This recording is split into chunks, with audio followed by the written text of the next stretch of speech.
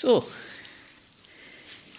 I was going to talk about ethics, and then it sounded to me like Stephen had been giving you a little of a hard time. So I thought I would do something else, a little more light-hearted,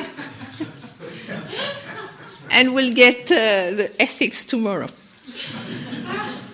So tonight, at the last minute, I decided to change. I thought what I'll do is talking about the 10 ox-herding pictures. And this is a series of pictures you find in the Zen tradition. And in a way, it shows the path, is a meditative path in pictures. And so you have these 10 pictures, and it's really, in a way, in the old time, the way it was created was that somebody did the pictures, and then somebody wrote little poems, and then everybody wrote commentary to the poems. But here I'll just kind of tell you the title of each picture, and then in a way look at it from a more modern point of view. What does it mean for us at the end of this retreat? What does it mean for us about the path in general in our life? So it's a story. It's 10 pictures, so there is a story. And the story is between a little ox herder. I am sorry, generally he's kind of, could say male, but it could be female too, has little pigtail. And he's looking for an ox, a cow, a bull, again a different translation, but he's looking for an animal. And he's lost it. So, you have the first picture, which is called Searching for the Ox. And so you have a picture actually of nature. You have nature, and then you have the little ox herder looking, hearing sound here, hearing sound there. What's that? Is it the ox? So it's kind of like very kind of looking, searching for something. And that's what it's called, searching for the ox. And I think this is like us. Before we start the path, before we start the meditation, and we feel something is missing, we're kind of trying to look beyond our limits, beyond what we know. Or there might be some tension, there might be some suffering, so we're looking for some ease. So in a way we flit here and there. We kind of maybe try, that's something we're looking for, could be something material, maybe emotional, maybe something outside of ourselves. And so it's kind of looking for something, thinking, there is something somewhere. And one of my heroine, I should say, is this nun who is now dead. She deceased, passed away some years ago. And she was a Swiss lady who came from a very good, cultured Swiss family, so very cultivated, musical family. Her father was very famous conductor. And then, age 55, she dropped everything and she went to Dharamsala to study under the Dalai Lama. And then she became a nun. And she practiced, and she came back to Switzerland as a nun, and she practiced. And we became very good friends. She was a very good friend of Stephen. And so we used to go and teach sometime at her place and things like that. And then one day, age 75, she came to us and said, I want to ask you something. So we thought, what's the matter? She said, I think there is more to my life, and I like to stop being a nun. What do you think? And we had such a traditional reaction. Later on, I thought, come on. The two of us said, it would be such a pity. Such a pity. You are such a wonderful nun, such a wonderful example. But very good, she did not listen to our advice, and she stopped being a nun. It did not make a great difference, but to me I thought this is wonderful.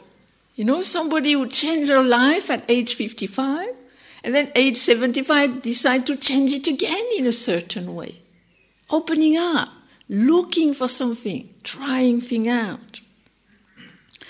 Then you have the next picture. And the next picture, it's called Seeing the Footprints. So you have the little ox herder, and suddenly he sees footprints. Looks like, footprint of an ox, not footprint of an elephant or a giraffe. It looks like what he is looking for. And so, in a way, this, to me, is when we start to find traces of things spiritual. You might read books, you might read poetry. I know for myself, when I became interested in spiritual things, when I was 18 and dropped politics and things like that, it was poetry. I would hear, the great way is not difficult for those who do not pick and choose. Yes. Or I would hear my favorite poem, the swallows fly through the sky, they leave no traces. The shadows of the bamboo sweep the steps, no dust is stirred. Oh, yes. And so you see, we there is something. We hear something and think, we attracted. There is something for us there. And in a way, I think there is a little of a question. For the ox herder first, are the footprint old or new? I mean, was the ox passing 10 years ago? Or did the ox pass yesterday? And also, in a way, the traces we find, the spiritual traces, are they relevant or not? Can we apply them or not? And to me, at that time, when I was 19 and I really became interested in spirituality, and in those days, in 75, you did not have much. 72, 73, there was not much. Like nowadays, there is lots. Then it was like you were looking for something. And I found, in those days, one of the big teachers in those days, and there was lots of books, was Krishnamurti. And Krishnamurti was all about awareness. You just had to be aware. So, I got his books, and I wanted to do it. I thought, why not? So I took the book, I took a blanket, I was in the Alps, and I went for 3 days fasting. Then I would not have to worry about food, and I just went up the mountain. And I would do what the book said. So I walked up the mountain, I found the perfect meadows and beautiful flowers, and there was beautiful views. Put my blanket, I sat on my blanket, read a little of the book, and then was aware.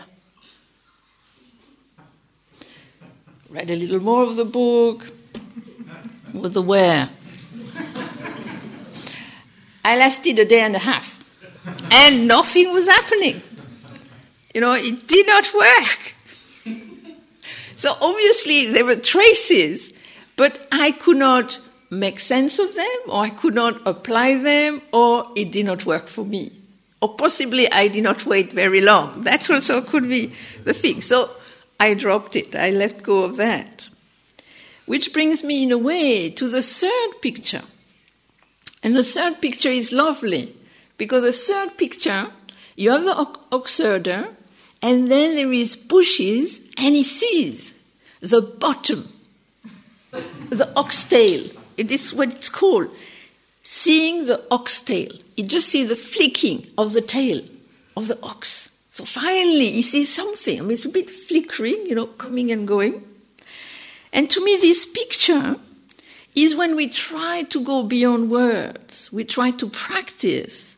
And then we encounter different paths. We encounter different methods.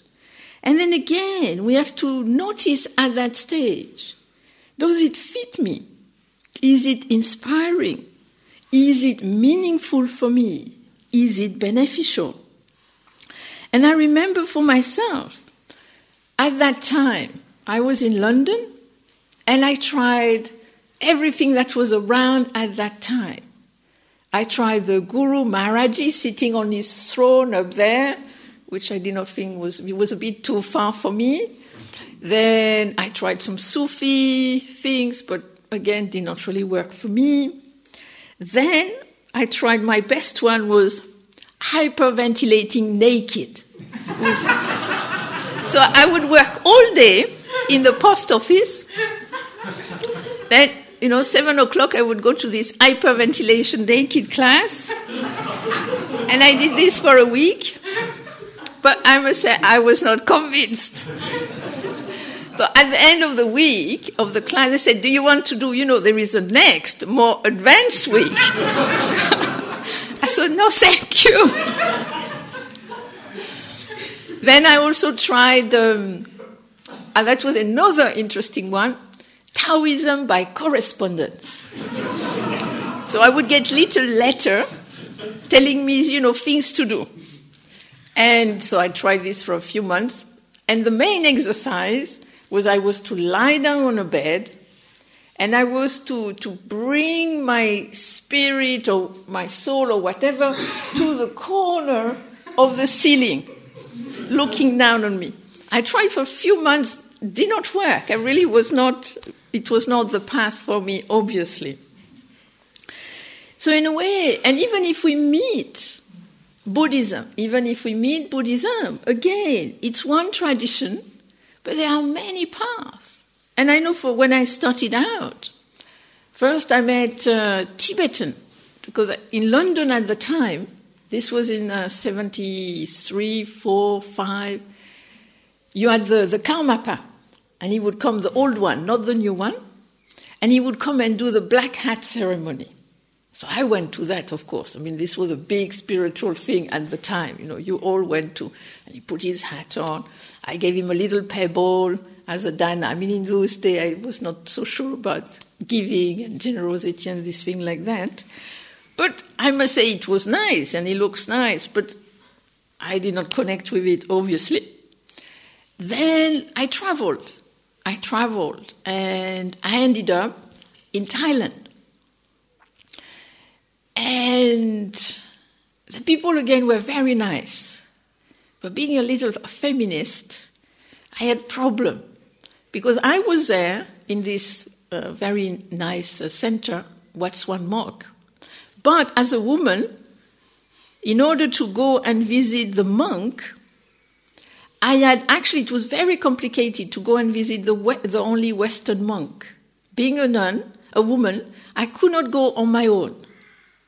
I could not go with a layman, just him and me. That would be no good. I could not go with another lady. That would be no good either. I could only go to see him with 2 laywomen and 1 layman. And then it was safe. I thought, poor fellow, So I decided, no. This is not for me, even though the teaching was interesting. And finally, I ended up with Zen. But again, I was, I think, quite lucky, because I was intending to go to Taiwan, and with a mistake in a plane ticket, I ended up in Korea, on my way to Japan. And later, after having stayed in Korea, I realized Korea was the only place I could have practiced Zen. I could have never survived in Japan. It was way, way, way too disciplined for me, too rigorous. And in China, in Taiwan, it would have been way, way, way too formal. And so by, I would say, lucky happenstance, I happened to end up in Korea, to kind of find the place which, in a way, I could fit in. It could work. So I think we have to be careful, because often we're looking for the best way, or the best teacher, or the most direct, or the most complete, but it might not necessarily fit you. You could have the best teacher in the world, best tradition in the world, and it might not correspond to you. It might not fit you.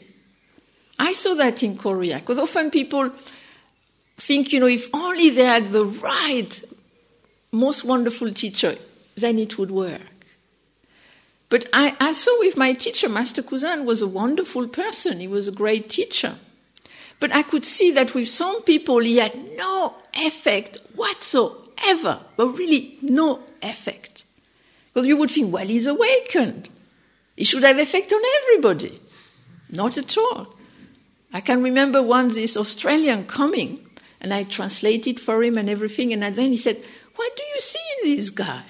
He's really not interesting. I said, well, each to his own. So in a way to see, when we're looking for something, to actually really, I think it's important to see, does it fit? Is it meaningful? Can I understand it? Can I apply it? And this leads me to the next picture, which is called Catching the Ox. So finally, with a rope, the ox herder has caught the ox. Finally, he's got it. But the ox doesn't want to be caught, so it's kind of really fighting. And this actually, I think, is one of the most powerful pictures of the whole series. When finally he's got it, he's holding on to it, but it's really difficult. And this, I think, is when we really decide to do it. We're not just kind of saying, the great way is not difficult if I don't pick and choose. But we finally get down to really doing it for ourselves. And then we realize that dreaming about spirituality is not the same as doing it, especially with meditation, especially with Zen meditation. And maybe that's what you experience during the week. That the idea of the retreat is wonderful, but the doing of it, day in, day out, the pain in the knee, and, little tiredness, little sleepiness. Oh, of course, we have also good moments. And in a way, it's when we really get involved, we really try to do it. Then at the beginning, it's a real struggle. It's a real struggle of the body, of the mind, of really doing it. Because now we really, in a way, the meditation is not just an abstract idea. The meditation is really working with the whole organism. It's an organic process that nobody can do for us. I cannot do for you, you cannot do for me. And that's why, in a way, at the beginning it's so difficult. We have all these patterns, all these habits that we have to work with, that we kind of going a little against, in a different direction. And so in a way it's kind of really at that picture for me is a great picture of determination, of really holding on and not being discouraged, of really trying, even if sometimes it seems so difficult. And my teacher, Master Kuzan, used to say, with practice, sometimes it is as easy as pushing a boat on ice. It just goes very easily. And he said, sometimes it is as difficult as dragging a cow to drink at the well and she doesn't want to go. So you kind of, it's kind of like really, you feel this kind of resistance. And so in a way, that's what this picture is about. Then, there is tending the ox. And so this picture, finally the ox has come down a bit. So the ox herder is kind of holding the rope, which is around still the neck of the ox, but very loosely. So it's kind of really loose, very loose. And this is when we become familiar with the practice, familiar with the meditation. And this is to me when I had this experience. I was in Korea as a nun, and I'd been there for a few years. And during the free season, I used to go and see great masters and great mistresses and generally try to get some advice and some great teaching, etc. And so there was one master I used to go regularly, Master Kyongbong, So I walk, take the bus, walk. Finally, I get there. And he's there, I bow. Master, how can I make the question vivid? What can I do? And he just sits there. So 2 minutes, 3 minutes, 5 minutes. Master, some advice? And he just sits there. And finally he says, you know already. And that was that. 3 words. So I get out and I think, it's a little short, huh? I came all this way and 3 words. You know already. And then I thought, this is true. I know already what I have to do. And I would say most of the time, we know already what we have to do, and the only thing we need to do is to do it. Because often we think, if only I had really a good advice, or a good this, or good that. But most of the time we know what to do. And it's just, in a way, doing it. Just doing it. Having the great courage to do it ourselves. So in a way, that picture also is of no struggle. There is just, we're not struggling with the body, we're not struggling with the mind anymore. And it's just we're just applying ourselves. There is this steadiness, we're just applying ourselves. But still, he's still holding the rope because we need to keep an eye. We need to keep vigilant. Although it seems a little easier, we can still have difficult time. So I think, in a way, that's what happened when we do meditation and it was really tough, and then finally it gets a little easier. Once there was, when we were in the old Gaia House, there was this man who used to come every year to our retreat. And then at the beginning, for the first 2-3 years, every time it was the body. He had such problem with the body. He was just fighting with his body. And then on the 4th year he came, and he seemed much better. I said, how is it going? He said, the body, no problem. I can see it, wonderful. But the mind, it's all over the place. So in a way, something started to work better, and then we might have, something else which might be a little difficult. I know for myself, when I was in Korea, I did, many retreats because we used to sit 3 months in winter and in summer, and then 3 months would be free. And so I did a few of those. And then I went to this nunnery where I really practiced hard, and I heard there were some really good practitioners, so I went there, and I really practiced hard, 16 hours a day. I would get up earlier, I would sit later, and yes, I would do it, I would question. And it did not work whatsoever. For 2 weeks, nothing. I would do my 16 hours a day. What is this? And there was salt, and I was sleepy, and it really did not work for 2 weeks. But it was in the middle of the retreat. I was not supposed to go anywhere else, so I just kept at it. There was nothing else to do, even if it really did not work.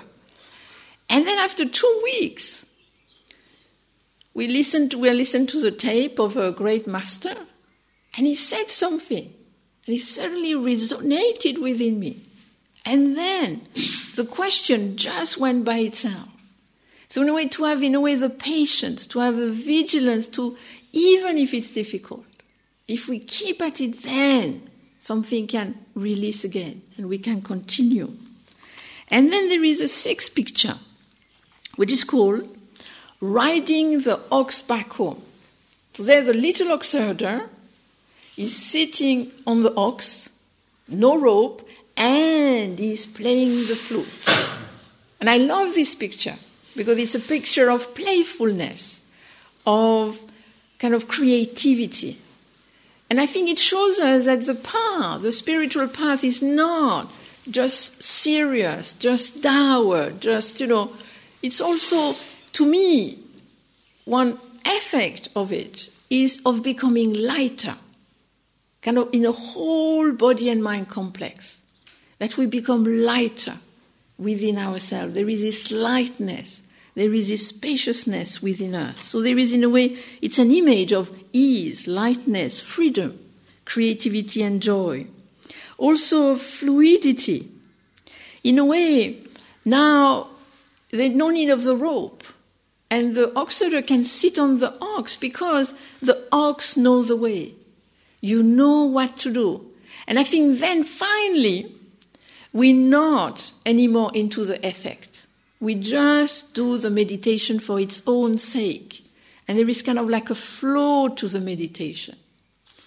I remember once we were in Korea, and time to time, because we were the only Westerners in this temple, the various people from the embassy used to come and have a little look at us. You know, they were a little special, so they wanted to see how we are doing. And it was a little strange what we were doing. And so they used to come, and we used to have little chats. And once I remember this person from the embassy, and there were about 5 of us, Westerners, and he'd ask her, but what do you do? We said, well, you know, you sit 10 hours a day, 3 months of the year, twice a year, da-da-da-da. And then he looked at us, and he said, but why do you do this? And we kind of looked at each other. Why do we do this?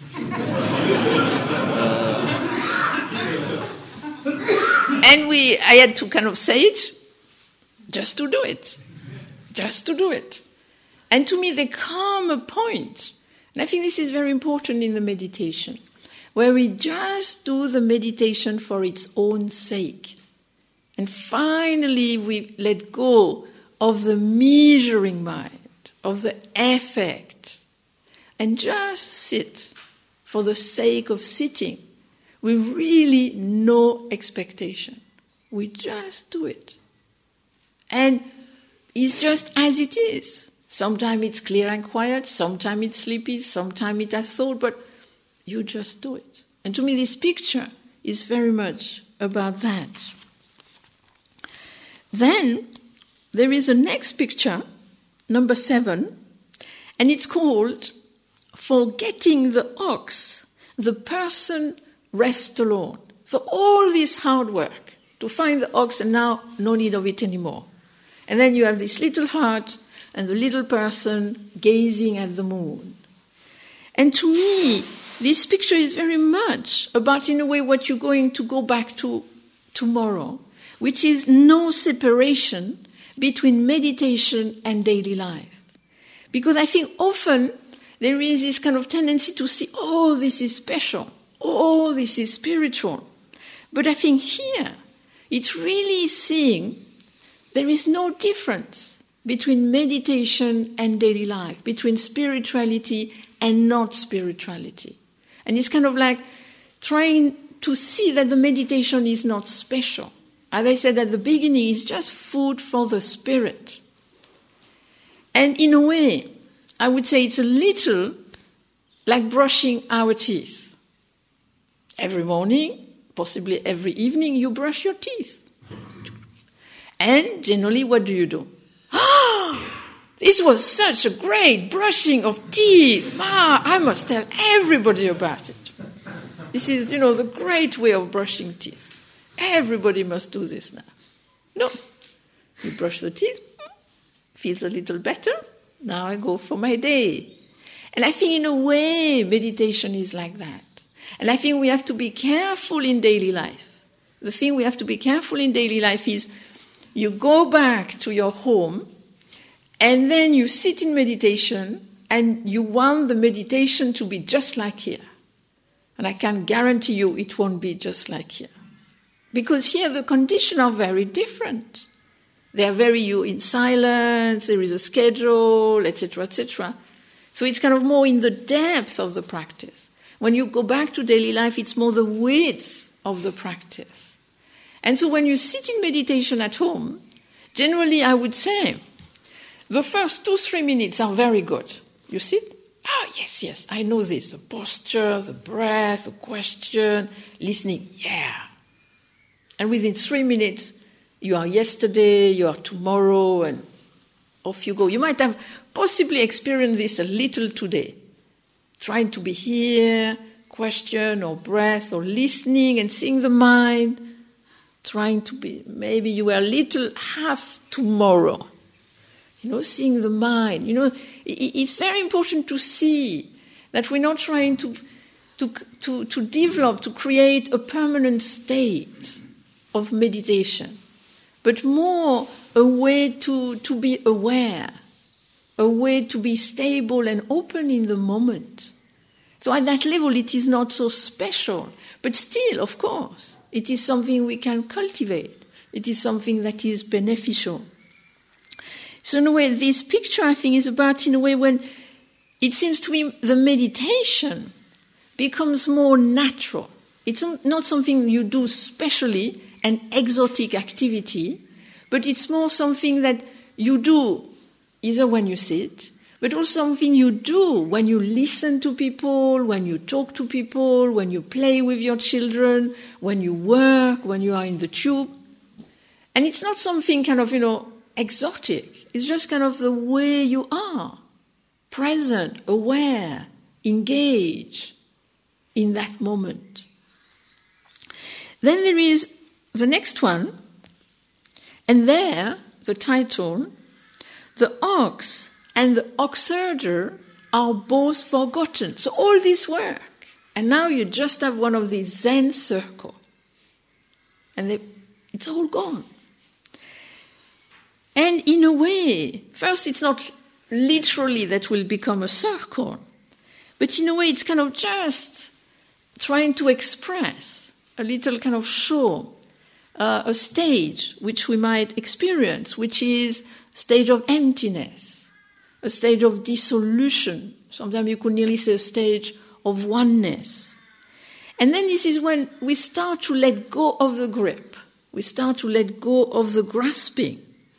And then it's not that we kind of fall into this mystical void, but it's more that there is a dissolution of this I, me, mine.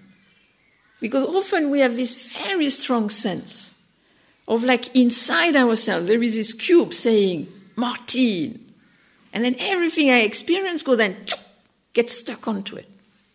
But I think at that stage we realize there is no cube. And there is nothing that can stick onto it. It's just this flow of condition, this kind of encountering, this creative engagement. And so in a way, it's when we kind of see that we cannot reduce ourselves, define ourselves by just one condition. To me, this is, in a way, the beginning of some freedom, of some experience of spaciousness. When we stop, because why is it so painful sometimes? Because we reduce ourselves to a feeling, to a situation, and we say, I am just that. I am just that thought. I am just that situation. My whole life is just that. But it is not so. So in that stage, we really know organically that we experience ourselves in a more multi-perspectival way. We see that we are more than any one of the conditions that forms us. And so in a way, we're more flowing with our condition. That's what the idea of the circle, something that flows, something that moves. But then there is still a picture. And this is called returning to the original place. And why? Why is that? Why is normally often there is this idea, the goal is this emptiness, is this degrasping. But I think we have to see this is just a stage, this is just kind of a part of the path. But this is not the end of the path. When I was in Korea, once there were these 3 monks who decided to really practice really, really hard. So, of course, they went to a hermitage, as you do there, and they were practicing day and night, the 3 of them. 3 brothers in the Dharma. Yeah, off we go. And in the middle of this very diligent retreat, one of them had this amazing experience of emptiness. And he thought, this is it.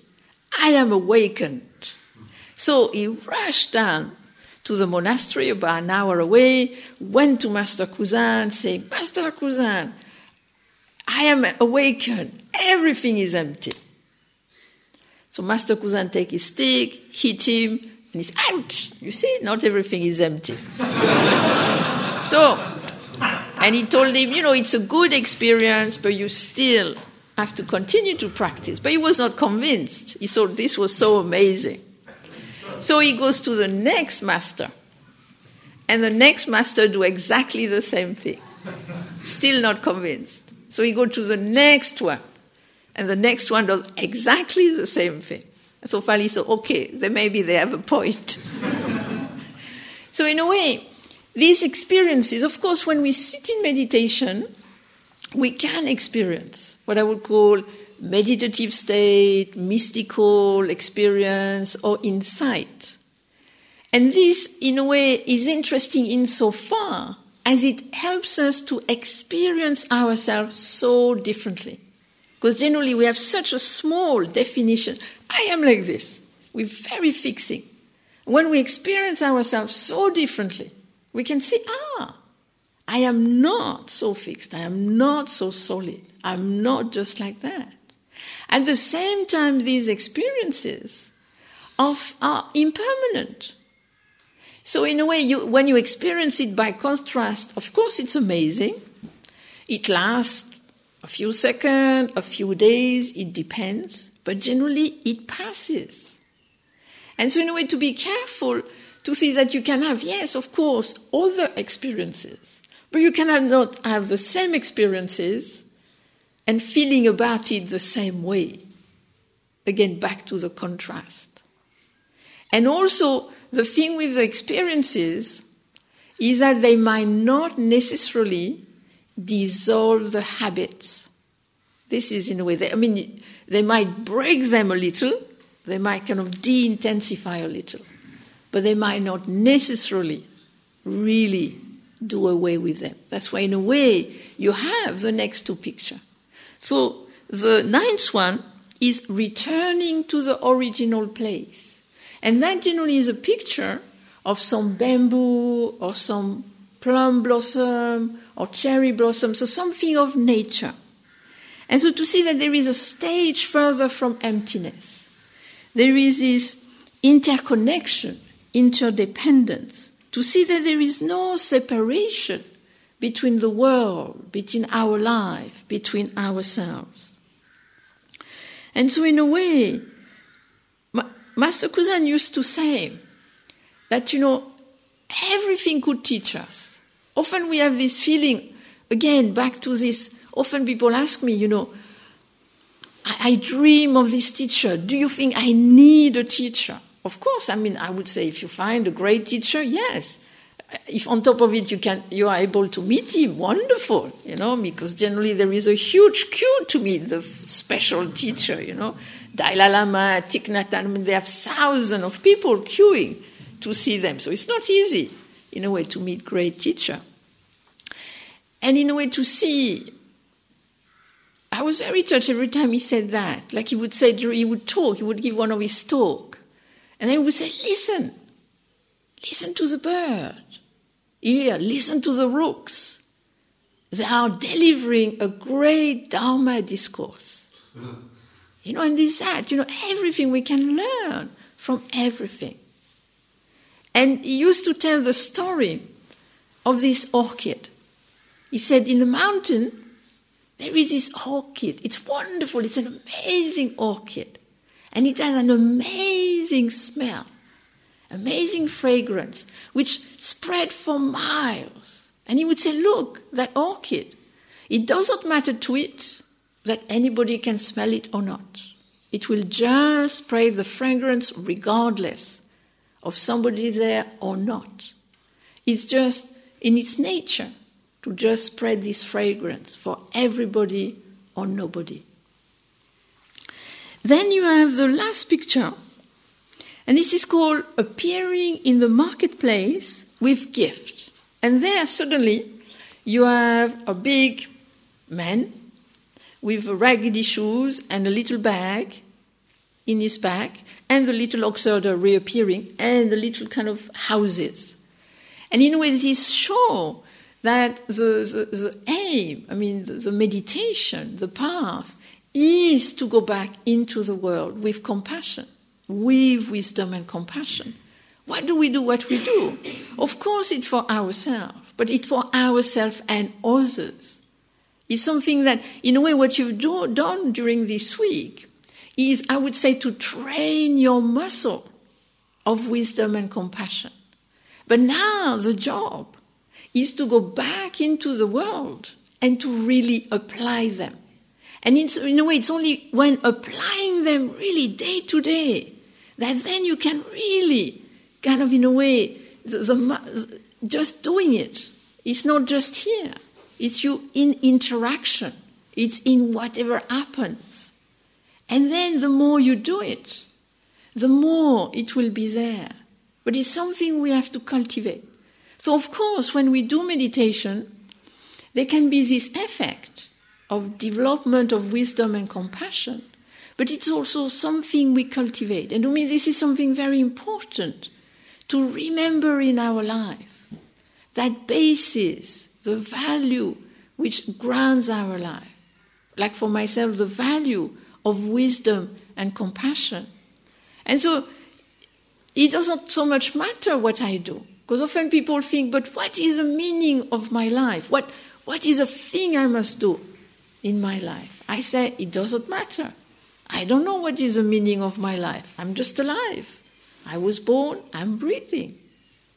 What is my task in life? No idea. I don't think there is one. But I can. My life can be grounded on wisdom and compassion, but not as abstract idea, but just as really something I can apply, I can cultivate, I can practice. And this is why, in a way, in the picture, the raggedy monk has got the bag on his shoulder. It's a bag of goodies that he is going to distribute, to give to people. And why the raggedy shoes is, again, this idea of adaptability, not kind of picking and choosing, but really to adapt to whoever comes around, to high, to low, to try to creatively engage with whoever one might encounter. So in a way, it's kind of this compassion, it's really this creative, wise compassion, to see what is it that is appropriate. And to me, this is one of the things about listening, us cultivating listening, is actually so that the compassion can be wiser, and to listen and to see what is it the person wants, what is it the person needs, and can I give it? Because I think one has to be careful with compassion. Of course, we have the feeling for the suffering of others. But then, is it skillful? Is it appropriate? Can I give what they want? When I was in Korea as a nun, I used to appear time to time in the newspaper, magazine, or TV. And whenever this would happen, I would get letters. I would get letters to the French Buddhist nun in Songwangsa, and every time it was a young person, 20, 18, who were asking me for money.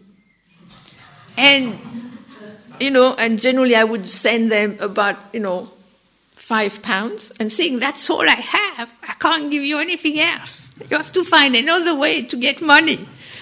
And so I felt for them, but there was nothing I could do about them being poor. There was nothing I could do. Nothing I could do. However, I could care for them. So in a way, to see that sometimes we can do something, it's within our possibility, and sometimes we cannot. Sometimes we have to be active. Sometimes we might just have to sit there. When we used to live in Totnes, there was a woman who was dying of cancer, and she wanted Stephen and I to just help her a little, and she said, can we just do meditation together? So she did not want us to tell her about impermanence or whatnot. She just wanted us to sit with her. So we would go once a week, and we would just chat a little, and then we would sit together for 20 minutes. And that's all she wanted. She did not want anything else. So in a way, when we go back to our life, to see in what way can we be creative, can we be wise, can we be compassionate. So, and one thing that I need to mention at the end, about the pictures, about the 10 pictures, the 10 Oxydim picture, is to see that it is not linear. It's not I start picture 1 and I get to picture 10. But it's more like a spiral. And actually, you might cultivate different picture at different time.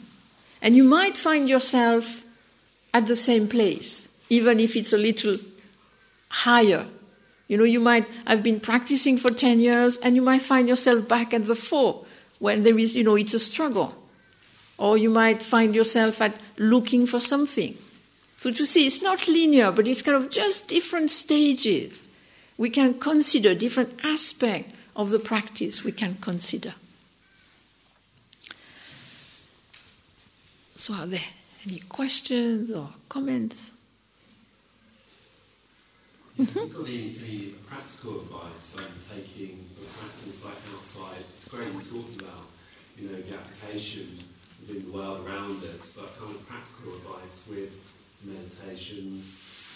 I mean, you could go to the coffee shop, ask you a latte, and you go, what is this? It's kind of just in a practical sense, I mean, because I use meditation myself like a body awareness in everyday life, but from a Zen perspective. You see, personally, I make the difference between what I would call formal practice. And so, in formal practice, you sit, for example, and you do, what is this? What is this? If that's what you choose to do. But personally, I think doing what is this, or any other practice, if you do concentration and inquiry together, then it makes us develop what I would call creative awareness. And then in informal practice, I would say what we activate is creative awareness. So it's not so much the fact, that I am asking for a latte and watch the breath or ask the question, but more is that in that encounter with the thing itself, with the person, with myself, I bring creative awareness. Am I stable and open? Often is also coming, as you said, to your body. Am I impatient? Am I kind of, I want my latte yesterday? How do we encounter the person, the thing, myself? So it's kind of, often that's what they said in the Zen tradition about kind of these three things: the person itself, the object, and the other person, and to kind of look at the three different places. When there is this contact with myself, with the object, with the person, can I bring this creative engagement? Can I bring this creative awareness? Can I bring this stability and openness?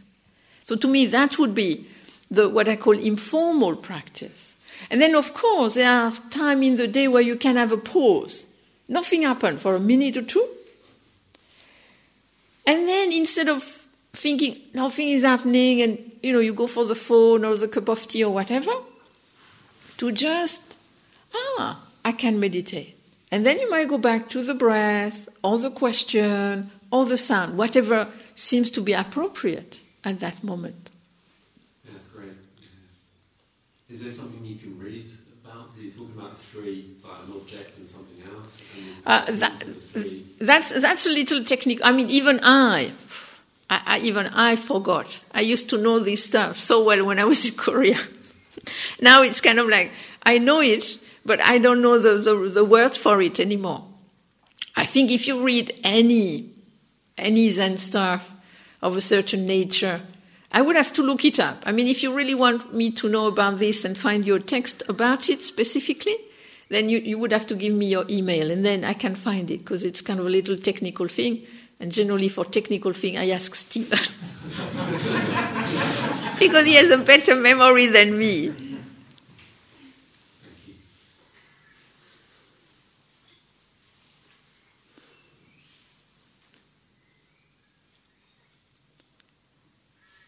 Yes. What attracted you to, say, an Eastern religion rather than, say, the Catholic religion?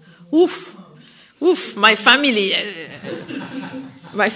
is we are kind of what I would call cultural Catholic, cultural Christian. Because in France, the real Christian are only like maybe 7%, and then everybody else is a cultural Christian. So you generally go to church 3 times in your lifetime. When you're born, when you marry, and when you die. And recently, and my mother, recently we've been to a lot of funerals in our village, and so we go to the church.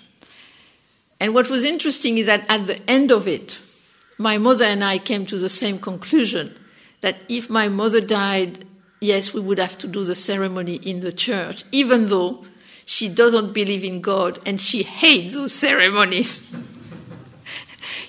My mother is really atheist. And she's kind of against religion. She thinks they're bad for you. And she thinks because she's a humanist, and she thinks that, there is too many wars because of religion, etc., etc. So yes, no way I could become Catholic. That would not have entered the picture. There is all this, in our kind of family, when there is this socialist background, you really have... Christianity has a very bad press. It's only after I became a Buddhist nun that actually I became more friendly. And now I have very good friends who are Christian and Catholic, and I met very impressive people of that. And now I am very open to it. But in those days, there would be no way I would even go near it. Why Buddhism? I think it was because... Again, happenstance. I happened to read a friend of mine was interested in meditation, and he had some Zen texts. And I read them, and I thought, that's not bad. And then, as I said, I tried many different things. There was many different things going on in those days, and there was many different Buddhism. But I think why I ended up, it's because it was the only place I could have done it. Definitely. Any other places... I would have found difficulty with it. So I think it's more, I found it, and in a way it found me. So I think it's more that, in terms of why I choose that one.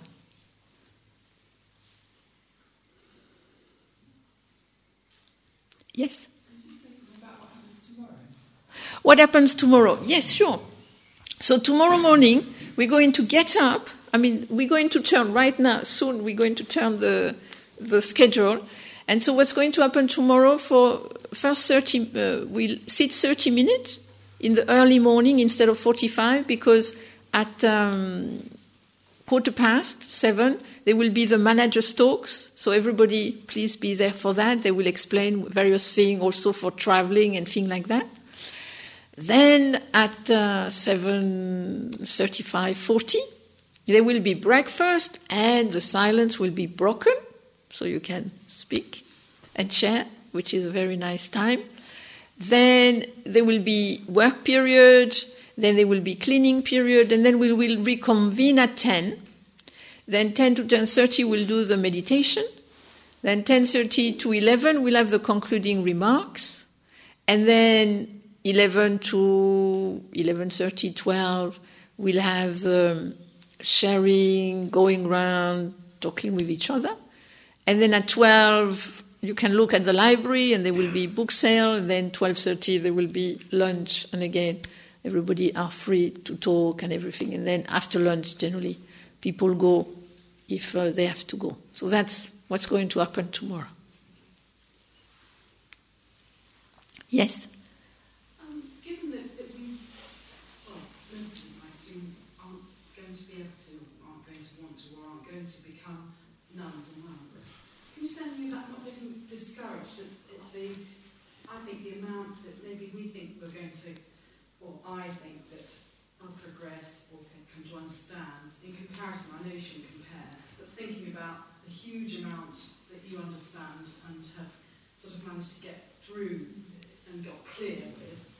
And I can imagine I'll be amongst the brambles forever. And I just think, can you say anything about the sort of possibility of the feeling of weight of discouragement sometimes? Yeah, first, I think personally there is no difference between anybody. I mean, of course, as my teacher used to say, somebody once asked him, what's the difference between you and me? It was just somebody passing by. And Master Kuzan said, well, we're on the same train. Possibly I am a little at the front of the train now, you may be possibly a little at the back on the train, but you're on the same train. And I thought, yes, that's a nice answer. But I personally would say even better, that again, it's back. We have to be, it's back to what the difference I make between cultivation and effect. The cultivation of the meditation will never be like you hope it to be. That I can assure you. Because we generally have a conception of meditation, which is relatively abstract. And for the Zen people, I would say one of the most dangerous books is by Roshi Kapleau, The 3 Pillars of Zen. Don't read this book.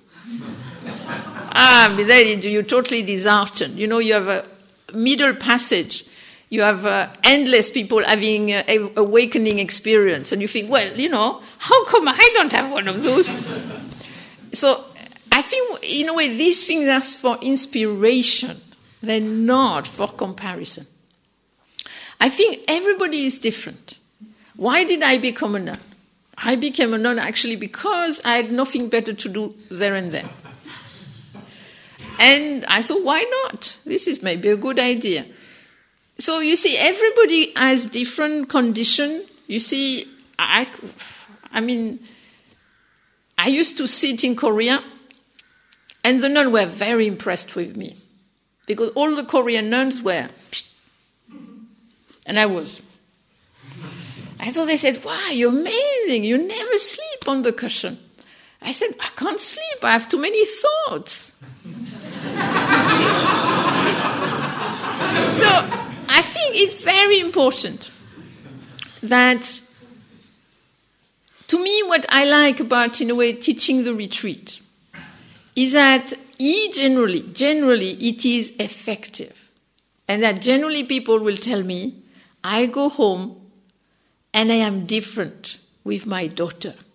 Instead of reacting immediately, and I can, try to be more stable, more open, and try to be a little more creative, And of course, they tell me, it lasts, up to 6 months. And then after the effects, according to condition, goes down. Then you come for another retreat. But I think we all have strengths, and we all have weaknesses. It's not about understanding. I had a friend who had amazing experience of meditation.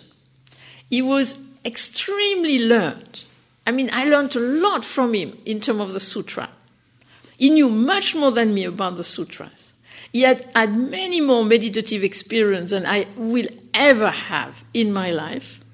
On top of it, he did all kind of psychological stuff, which, again, I will never do. I've not had the time to do. And he was a sociopath. He was really, really difficult to live with. And we used to think, but how would he be if he had not done the study, the meditation, and the therapy? So I think we have to be careful, You could have somebody who has never done any meditation, never done any study, never done any therapy, and actually could be a wonderful, wise, compassionate person. So I think we have to be very careful with that. I think it's not a question of meditative state. It's not a question of understanding. It's more a question, to me, it's really what it is about, a question of de-grasping, And some of us might in certain circumstances, degrasp more easily than others. I know for myself, I have studied a lot, studied some, practiced a lot, but you should have seen me in the dentist a week ago. You would not have believed I was a Zen meditation teacher. I could not recognize myself. It was very interesting. The dentist had this effect on me. The Zen goes out of the window. I'm trying to. It was very funny, very funny. So I think all of us, in a way, have to be humble, and at the same time, all of us have to have confidence within ourselves. I think this is what is very important. All of us have riches. All of us have capacity. All of us are wise and compassionate. And in a way, the meditation is to help us to be able to be possibly more so. But I think it's very important to see that.